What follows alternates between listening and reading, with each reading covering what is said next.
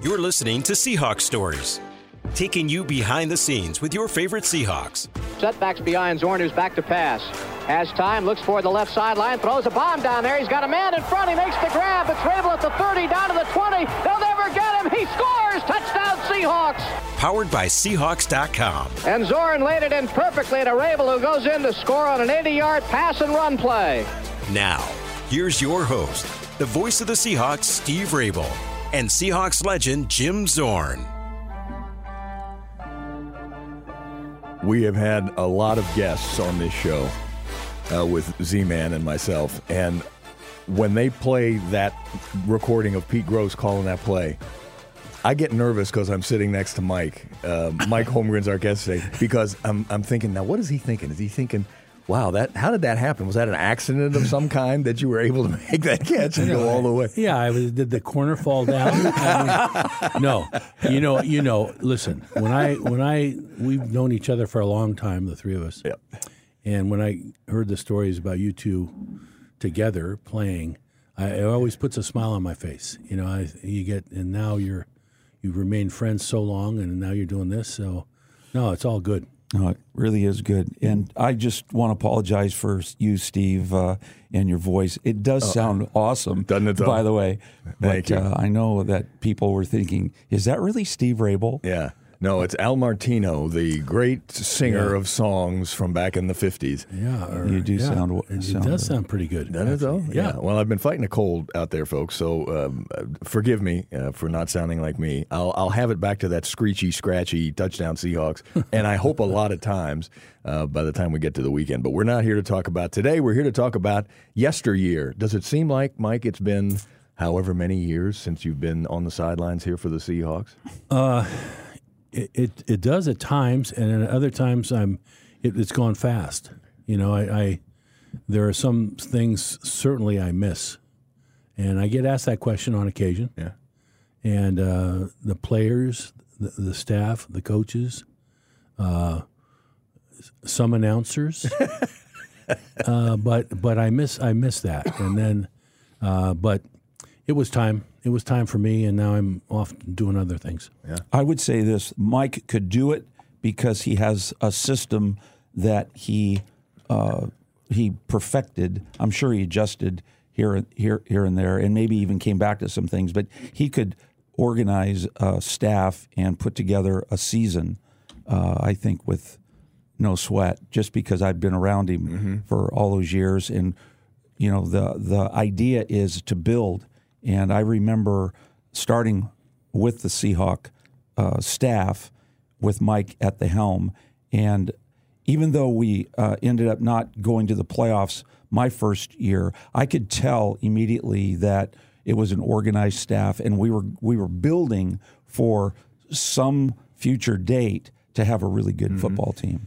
And it was planned. And he planned it. Where did all that come from, Mike? Did it come directly from you? Did it come from the people you learned from, most specifically Bill Walsh? Yeah, when I came into the league as an assistant coach, 5 years removed from high school, my high school job, and I went to 49ers. So, I mean, go figure. But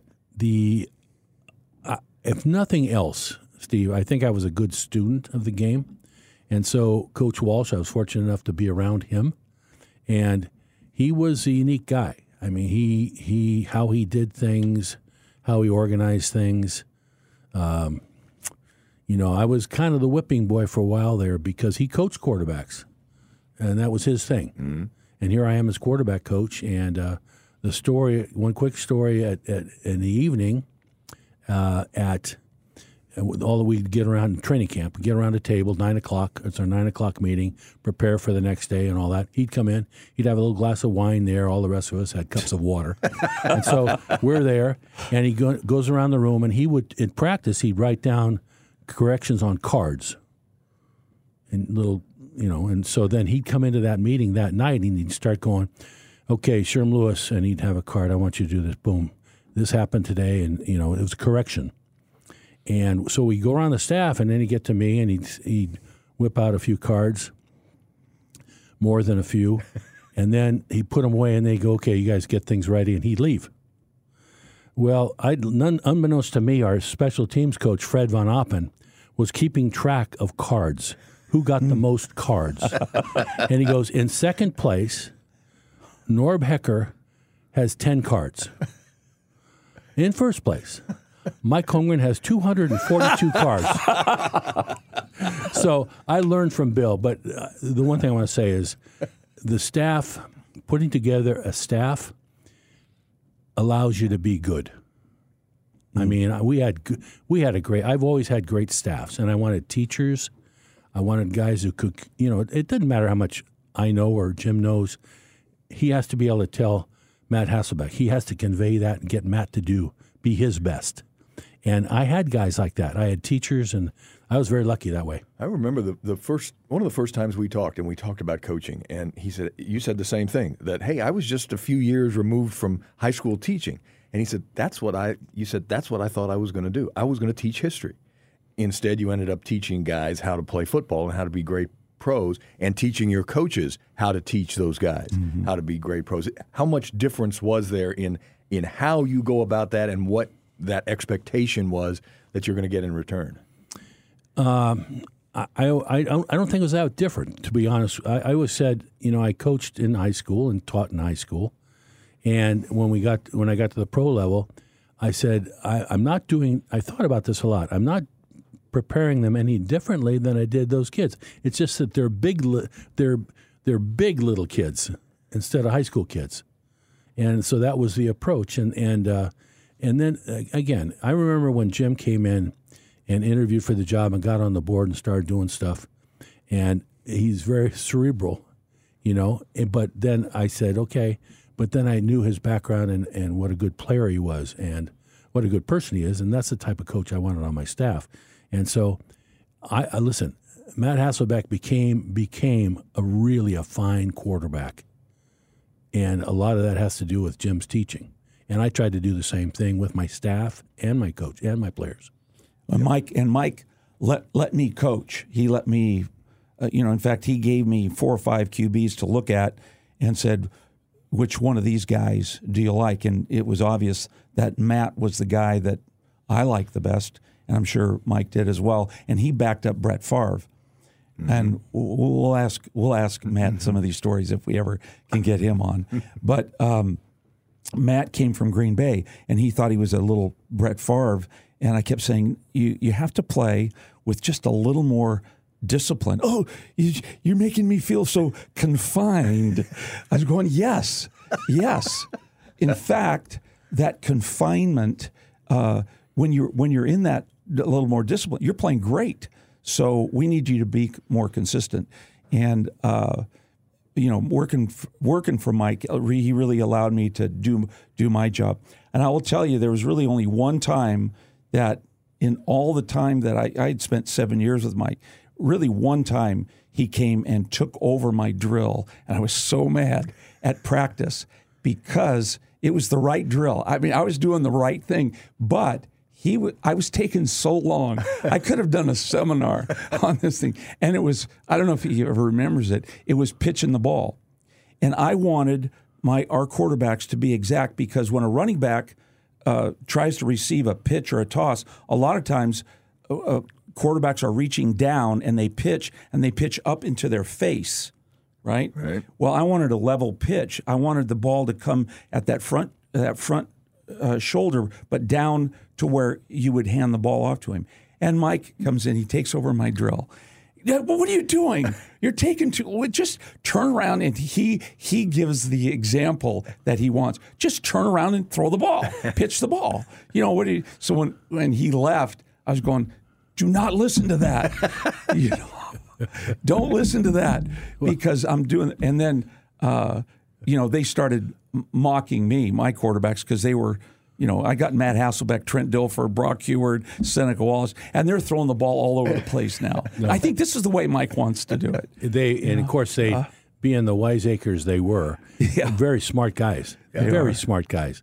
So if any chance that they got to nail me or to nail Jim, they took it. But I just said, you're teaching a toss in my mind. it's taking an hour. Yeah. It's taking an hour. It's going to be dark.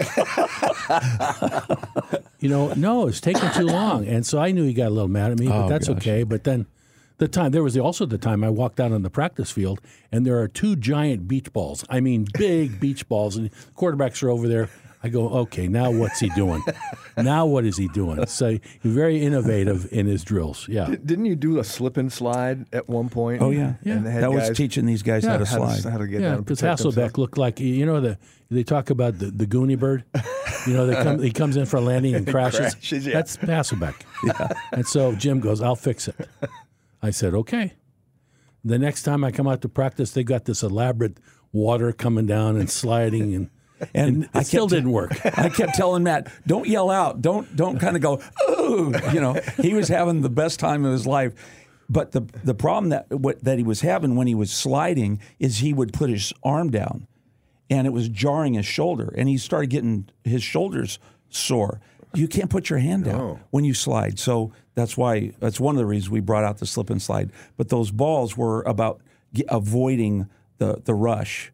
And so I had a method to my madness, but sometimes it was madness. It reminded me of, you ever see Indiana Jones and the Temple of Doom? A giant ball was coming down. Yes. What does it remind me of? The quarterbacks are avoiding these things. If they get hit by that ball, we lose them for the year. They're gone. Yeah. Did you coach your coaches hard, would you say? And would the assistant coaches say that you coached them hard? I at times. Yeah. At times. It was different, in Green Bay, which was my first go-around. I think I melded a little bit as I got older. In Green Bay, I wanted a certain thing done. And for most of the time, it got done that way. And if every once in a while a coach wanted to do something a little different or something, then I'd probably get on him. It was I have a million stories about this, but I remember one. You remember Tom Lovat? Sure. He was a good line coach, great line coach for us. Well, one day, this is how coaches get set in their ways. We'd stretch, do calisthenics, and then the whistle go, and everyone would run to their spots. Jim would go over here. Tom would take his lineman over there. Okay, he'd had his spot. So then he'd do his drills. Same drill he'd done for 40 years. Same drill. And so then one day, Billy Nays or somebody came up to me and goes, Mike, that area where they're up there, it's raining, it's muddy, it's you're going to have to move it. I go, okay. So I tell Tom, I said, move the thing over about 20 yards. You can't go over there, it's muddy. So we finish. I look over there. He's in there. He's in the mud. He's doing the same spot. He's in the same spot. I go over and I say, what are you doing? I want you to move. No, this is where we do it. This is where we practice. I go, oh, really? And, of course, I got mad at him, so I made him move. And he's still mad at me about it. It's like Jim being still mad at me about, the toss. Just things you remember, right? Yeah. So, but I as the head coach, I loved my coaches. I loved them. But I wanted things done a certain way, and I asked them to adjust to my way of thinking. I know I did that. But, they did. And NFL Films did a thing at the owners' meetings one year, and they gathered all the coaches, Mariucci, Dick Duran, all the guys, Mike Sherman, all the guys that had been with me. And it was like the Mike Holmgren roast. They brought up all these, Andy Reid, they brought up all these times. Remember the time they start talking to each other, and I'm in the room. Remember the time he yelled at you? And they start telling all these stories. I go, hey, I'm in the room. I can hear you. So that was kind of funny, but I hope I wasn't too bad on it. Hey, I would say that I learned more from Mike in the 7 years I was here than I had learned from anybody I had been with. And I'd been with, I think I've been with some good coaches. Mm-hmm. But Mike, I could see immediately when I came in, he trusted his coaches to get a lot of things done before he walked into the room. And Gil Haskell was the consummate offensive coordinator for Mike because he expected from us, Gil Haskell did, that we would have these things done because when Mike came in, Mike wanted certain things already done. He wanted to ask certain questions, and then get out. And I think it helped us make sure that we didn't, because sometimes staffs, they over-examine an issue. And Mike would say, well, how many times will we see this? Oh, you'll see it twice. We're not doing that, because Mike wasn't going to call it anyway. Right. And so we tried to be efficient with our time so that when he came in, because he was very efficient with his time, and we had to have a lot of things hashed through and you'd get those poignant questions. And when I first got there, I wanted to make sure that I was thinking ahead, because I wanted the question answered. But then I had to think of, okay, I know he's going to ask this and that. He was complaining one time in our meetings because I had developed this pattern that it's really uncoverable when this Tampa 2 coverage came in with the Mike linebacker going deep middle. Right. It's really a 3-deep coverage, but everybody calls it Tampa 2. And so I had a route, but I named it float. I don't know if you remember this. And the very first thing he looks up on the board, he goes, why do we have to call it float? Because he goes, when I call a play, I want it to feel like it's fast, So like, I want to call it supersonic. I said, no, it's float. And I don't know why I called it that, but this one guy was in the middle, and he was right there, and there was another guy going over the top, and it was really a great route. He never called it, I believe, until it was in maybe 4 games. You got float in again? Didn't you change the name? No, it's float. I wanted him to recognize it.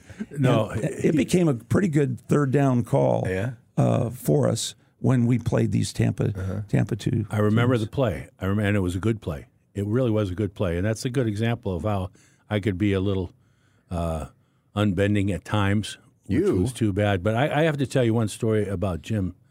And what I did, the red zone was my thing. I'd install it where Gil or somebody would install the game plan, the pictures and stuff on Wednesday. I like to install the red zone because I'd tell the player, you're going to score a touchdown here. I'd point to a player and I said, you're going to help him score by doing this, but I'll get you one next time, and stuff like that. So, but I always had a thing, it was kind of a fun thing, that I'd give $100 to any, and we'd go into the red zone meeting, and every coach had to bring in their 5 plays or 4 plays, whatever it was, from the 20, 15, 10, 5. And then we'd go around the room and say, what's your play? I put it on the board. And then I'd knock some out, I'd keep some, and then we go into the game that way. And if Jim Zorn's play got called in the red zone and scored, on Monday I'd give him $100. Okay, and for coaches, that's the truth. So for I coaches, know you're looking at me. For it's the truth. Coaches, you'd think, oh, that's not much, but this was like the world to them. Sure. Okay, all right. So we get in a game. Jim's got this great play. We're on the 22, and it was a play from the 20, touchdown, beautiful. We get Monday, and I'm telling Gary Reynolds, I said, here's how we're going to do this. I'm going to tell Zorn, and I told Jim, he's waiting for the $100. And I said, hey, I'm sorry. The 22 is not the red zone. The red zone starts at the 20. It was a great play, but I can't give you the $100. So Zorn, being the competitor he is, Jim, well, he's up in arms. So I said to Gary Reynolds, I said, here's the commissioner. Yeah. What do you think? He goes, I think we should vote. The coach is in the room. How many think Jim should get the $100? Jim raises his hand. How many no? All the other coaches raise their hand. I don't remember if I came and gave you the $100. Oh gosh! But that was he was very generous. We had fun with that kind of stuff. And at the same time, I got the best from them in those situations. Yeah. All I had to do was call them. Yeah. When we led the National Football League in red zone plays for touchdowns, also at some point. Third downs were big as well. But and I would say it's all about execution because you had to execute the play. And the hard part about red zone was you only had one practice at it, basically. Yeah. And there were 16 plays because we had 4 from the 20, 4 from the 15, 10, and 5. So every week they were specifically designed for that particular defense that particular game, basically. Well, it was hard. We've talked about working with your coaches, working with Jim, working with Matthew. Go back one step. Brand new head coach, Green Bay, and at some point this wild-haired guy comes from Southern Miss, Brett Favre. Yeah. I know you've talked about it a lot. Much has been made about Brett and going into the Hall of Fame and all that stuff, and well-deserved. Did that test you at times as a head coach? Absolutely, it did. Yeah. I mean, it was because I had come from Joe Montana, who was the picture of consistency and just accuracy, and of course he'd played in the league a while. So we got Favre, very talented. I conducted his workout at Southern Miss prior to the draft. I was, and there were 18 teams there, obviously looking at it, and I remember coming back and writing the report when Ron Wolf said, "Should we trade for him?" And I said I wasn't sure. I said, and I went back and got my report. I said, he can throw like no one I've ever seen. But every ball's a rocket. You could do it 5 feet away, and he's going to throw it through you. Yeah. And then the other thing, he's unpredictable. And I said, in our offense, and Jim knows this better than anybody, that one of the best things a quarterback can do is let the offense help you, let the progression help you. And Brett, he didn't play the game that way. He'd throw it underhand. He'd throw it on one knee. He'd throw it all. He'd throw interceptions. Hey, Mike, all those things. Was that your first year there in Green Bay when you got him, or had you been there with another QB? No, that was my first year. Okay. My first year. Ron came up to me and said, because I come in and we have 2 first-round picks. I think it was number 4 and number 9, something like that. And I said, this is good. Now we can pick. Right. You're going to get 2 really good players. And Ron came in and said, bless his heart, he goes, hey, listen, I'm looking at Favre, because Ron had been with the New York Jets the year before and wanted Favre for the Jets. But Atlanta picked him just before Ron could pick. So he always kind of wanted him. And he goes, think about it. And then, so I thought about it. I said, gee, I don't know. I really didn't know. And then he came into the room and he said, look who we have as quarterbacks on this team right now. We had a free agent. We got a 8th round draft choice. He goes, we need to get somebody. And so fortunately, I was wise enough to agree with him at some point. But to your question, Steve, yeah, he was a challenge, and it went on for we almost got to the playoffs my first year. We won 6 in a row, and he made some miracle things. And then the second year, same thing. And then I remember having the conversation with him. I said, after the season, I said, hey, we got to correct some things and do this and that. And he goes, Mike, this is how I play the game. This is just how I play. And I said, okay. Do you want to go to the Super Bowl, get there some year? He goes, yeah, that's what we're in it for. I said, okay, we can get to the playoffs. We can be 9-7. We can be 10-6, but we'll never get there the way you're playing. Now I'm asking you to think about some of these things. And he said, okay. And to his credit, the third year he came up and sat next to me on the plane, and that seat was always open. Probably It was open for you when you were at Washington. He came up and just sat down. And normally that you're in trouble if you sat down. Mm-hmm. And he goes, I go, what do you want? And he goes, I get it. And then from that point on, he was lights out. I mean, he was really, really good. And he was a pleasure. I had more fun coaching him than anybody because he was such a wacko, and he could make me laugh. Yeah. Yeah. Well, he was good. And we, even on the Seahawks, when I had come, there was a Brett Favre rule on one of the patterns. And the Brett Favre rule was you were never allowed to throw this post outside the red zone. It had to be the post came into the read, if you will, when you're in the red zone, but not. It was shallow. It was a shallow cross, 72x shallow cross. Do not throw the post. That's the Brett Favre rule, because Brett would throw this post anywhere when he felt like he would throw it. Well, we're playing. I forgot who we're playing, but we're playing with Trent Dilfer. He actually I had the same conversation with Matt almost. You got to play a little more disciplined if we're going to make it to the championship. And Matt has lost his job to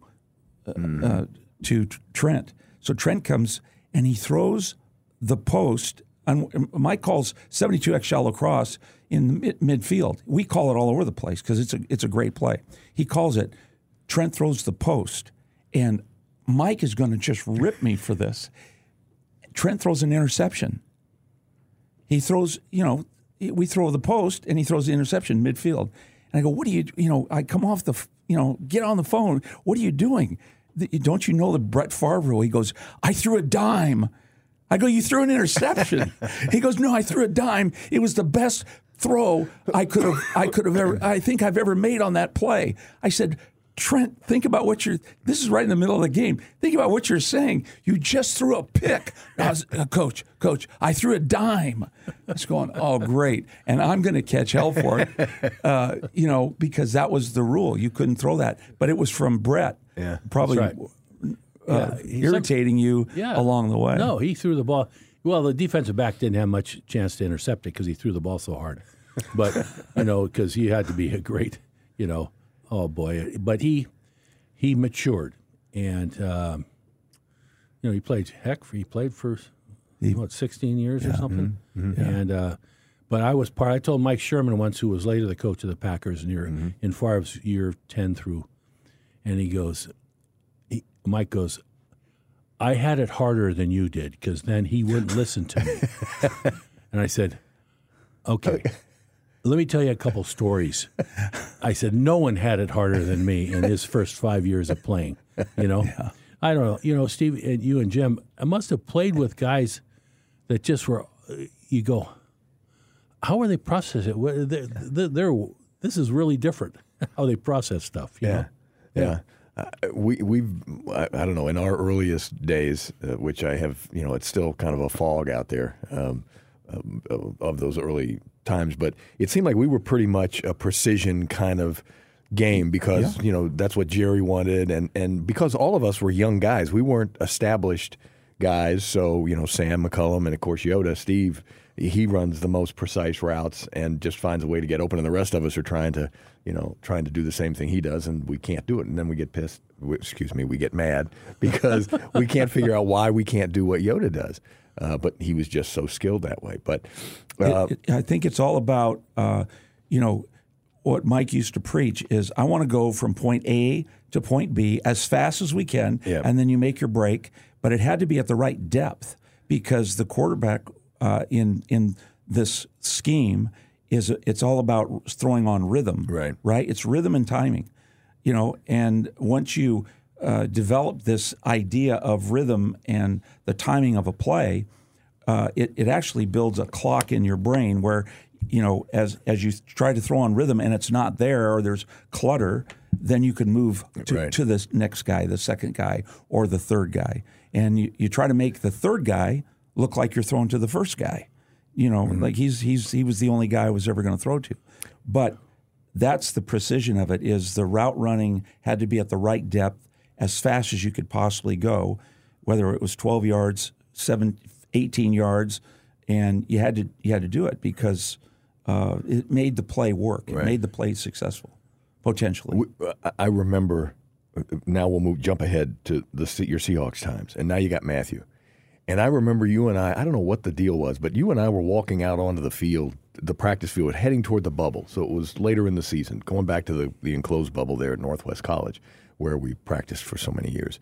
And we're talking about stuff, and I don't know what I said. I said something about, so what's, how's Matthew doing? And you stopped me, and you said, here's the conversation I had with him like the other day. He said, Matt came up to me and said, Mike, we've got to get Deems May, your tight end. We got to get Deems. He's got to go faster. We got to get him to this point. We got to get that ball out of it's got to be faster.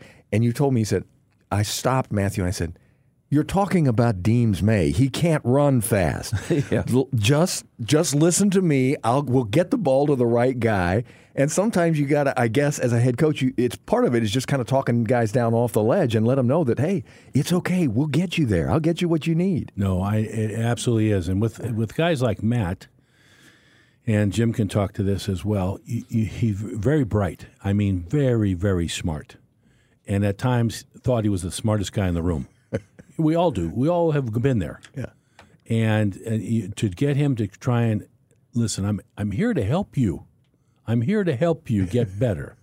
And to the point where we had that flare up on the sidelines that one year where there's a guy open right in front of me that he should have thrown the ball and he didn't on third down. And oh, did I get mad? And I said, take him out. Get him out. Jim's going, what? Get him out of the game. I'm putting Seneca in. And Matt comes over and goes, I get on him a little bit, and he shoots back at me, fires back at me. I go, that's it. Sit down. You're out. And so I'm standing there trying to cool off, and I'm just standing there. And I'm going, and the guys upstairs, all the coaches go, now, Mike, settle it. You've got to get back in the game. Don't do this. Got to call the next series. Yeah. And so he came over to me. He goes, can I talk to you? I said, yes. What do you want? He goes, I'm sorry. I shouldn't have done that. I go, okay, you're back in. Okay? So that was in.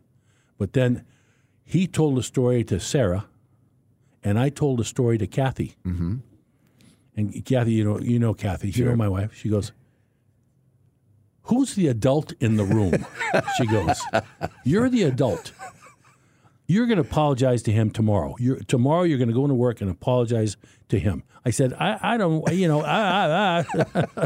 And so Matt, before I could get him, he came into my office and closed the door, and he goes, we both said, I'm sorry at the same time. And so I said, okay.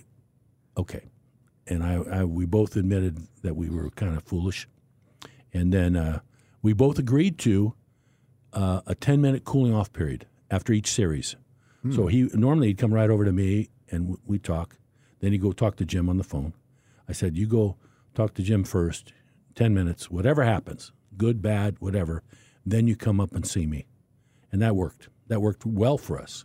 Yeah. One of the interesting things of that story is how much, and folks outside of football don't know, but how much of a role the families play, the wives play. Now, we've known Kathy. I've known Kathy for, as long as I've known you. So, and Joy, we've known for 45 years, almost 50 years now.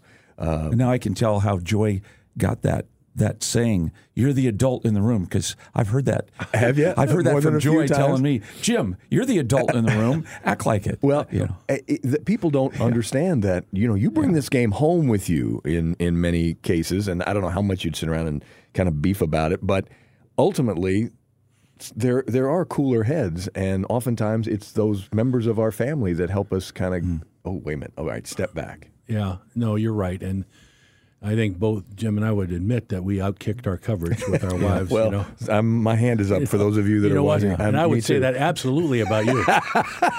But I you know what? And then the other thing was too, and I always had a coach. In my case, it was Gil, because we'd gone back to coaching high school together. And Sherm Lewis was in Green Bay, the guy that if I ever got over the top, and he thought I was going past the limit, you have permission to come in and talk to me about that. You alone can come in and talk to me about it, and that helped me on occasion. That Gil would do it, Sherman would do it, close the door, I'd go, Mike, you know the thing, and then I made a promise to him that I wouldn't come back. I mean, I would listen and take it. It didn't happen very often, but it happened once in a while, and I appreciated that. Mm-hmm.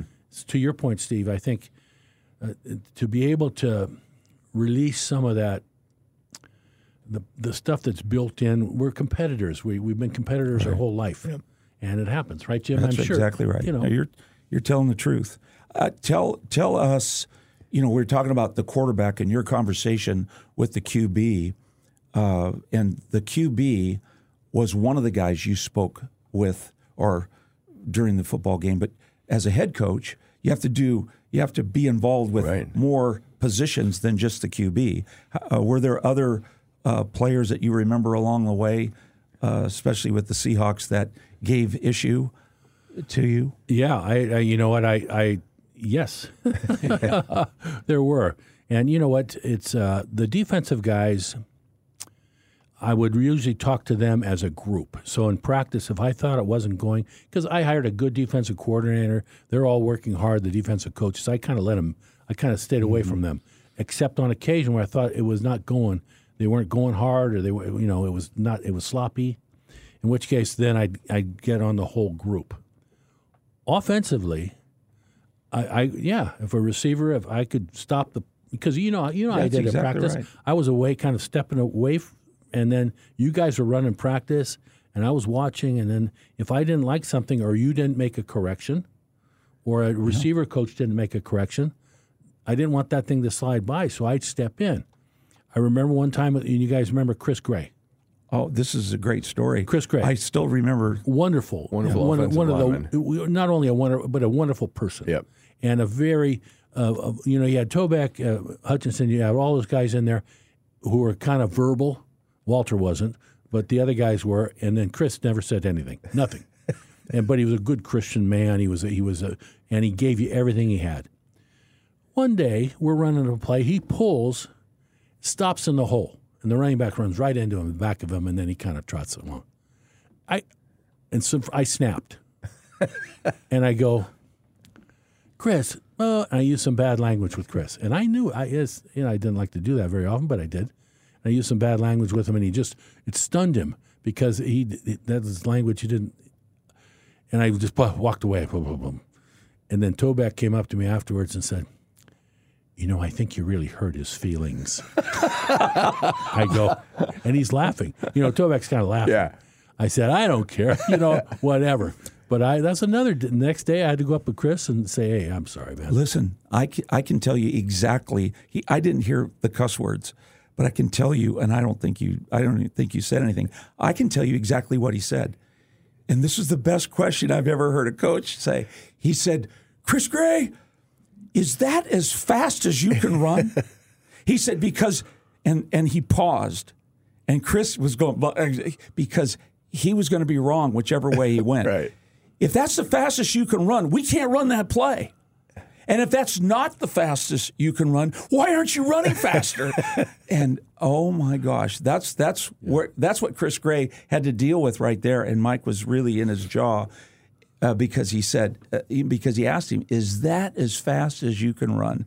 And Chris was going to be, well, let me think about that a little bit. And the thing is, but I loved him. He knew it, and I think I told you when I took all those guys out for dinner when Hutch went in the Hall of Fame. I couldn't be at the Hall of Fame. So I took all the linemen, Jim, and Matt was there, and Max Strong, and Eric Kennedy. Mm-hmm. Those are the guys I took to dinner. Yeah. And Chris came in from, where does he live now? He lives in Alabama. I think Alabama, yeah. They all came, and it turned out to be a roasting session.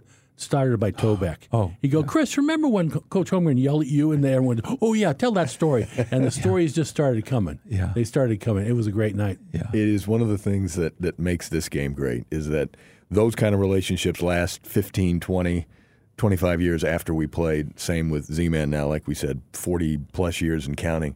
That's going to do it for this edition, but Coach has graciously agreed. I think gracious is the right word. Thank you. You're very welcome. Graciously agreed to stay with us for another session that we will air at a later date. So be sure you keep an eye on Seahawks.com and all the rest of those places that I don't know, where you can find this Seahawks stories, and we'll continue our conversation with head coach, and I don't know, I think I'm at the front of the line along with Jim leading the way for Hall of Fame member Mike Holmgren, but we'll get that done next time. Great having you with us. We'll see you next time.